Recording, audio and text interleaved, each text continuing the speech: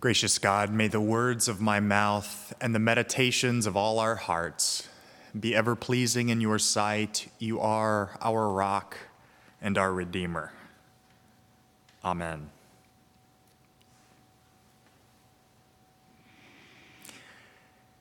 Imagine a portrait gallery approached you and wanted to capture your image for posterity. How would you like to be portrayed? What picture of yourself would you like others to see? And do you think that picture ties up at all with the pictures others have of you? How would you be in this portrait?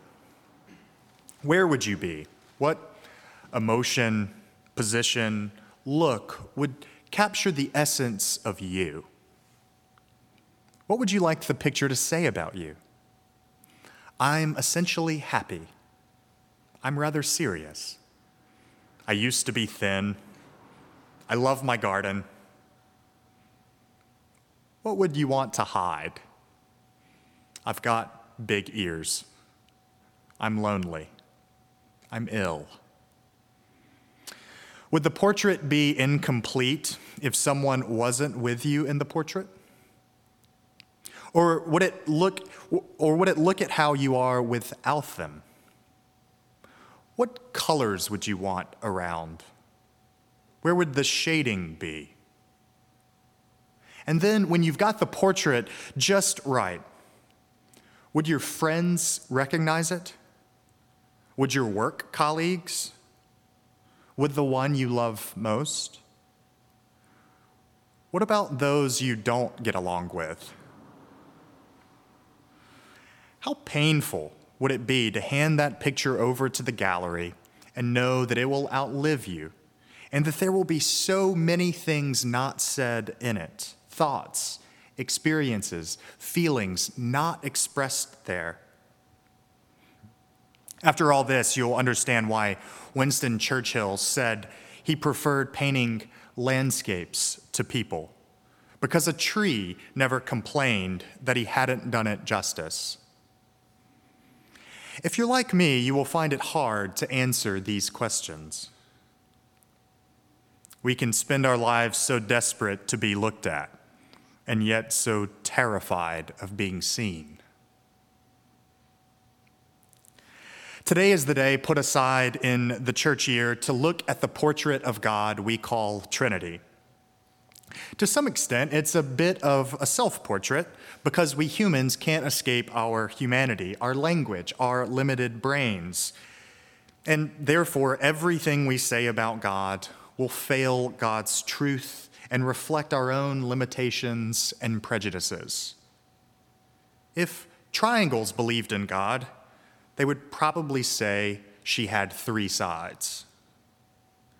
That's why the former Archbishop of Canterbury, Rowan Williams, says that we just have to continually ask ourselves, what is the least silly thing we can say about God? What is the least silly thing we can say about God?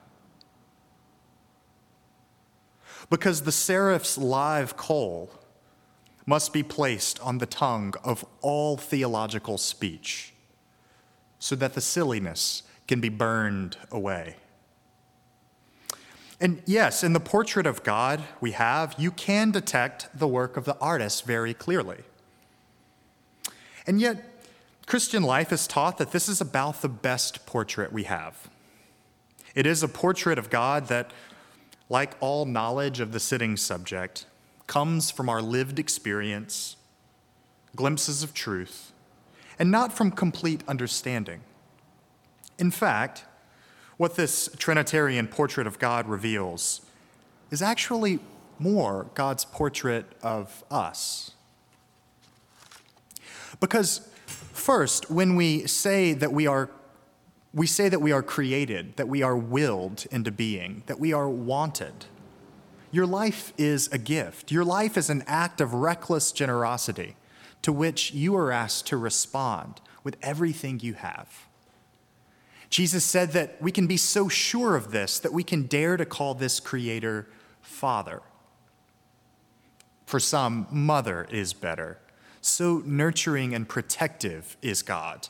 And it gets away from the idea that God is male, one of those bits of self-portraiture by a historically male-dominated church. But father, mother, like a good parent, God loves until it hurts, allows freedom even if we walk away, suffers when her relationship with us is damaged.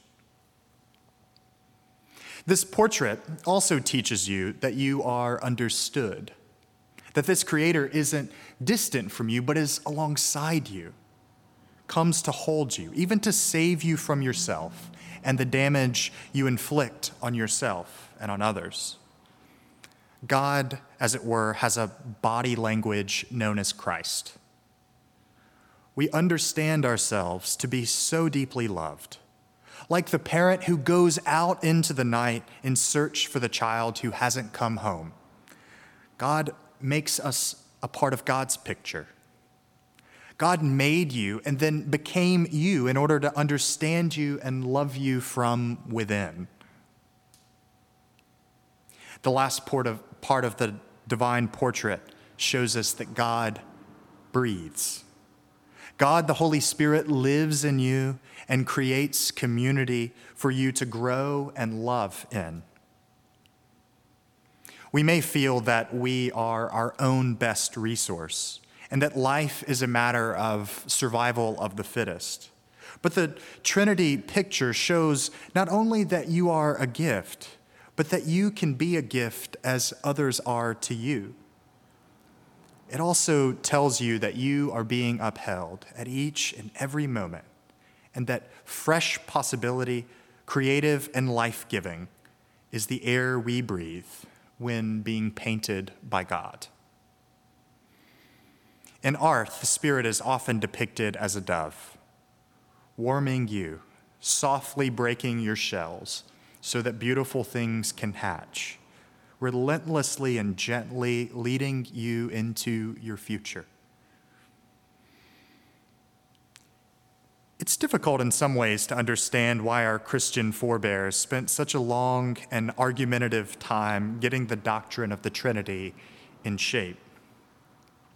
Wars were fought over it. Heretics disciplined on account of it. It's not so difficult to understand, however, when we see the human implications of the doctrine, of the picture it holds up to us of human dignity, of our origin and our future.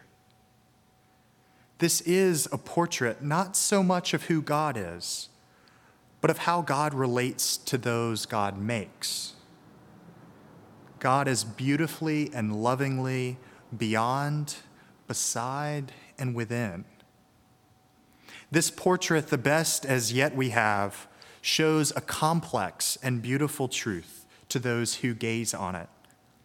God's glory is magnetic, an invitation into mystery, and like arms stretched wide, an outpouring of delight and compassion. Our Christian vocation in response is to look and to love. Amen.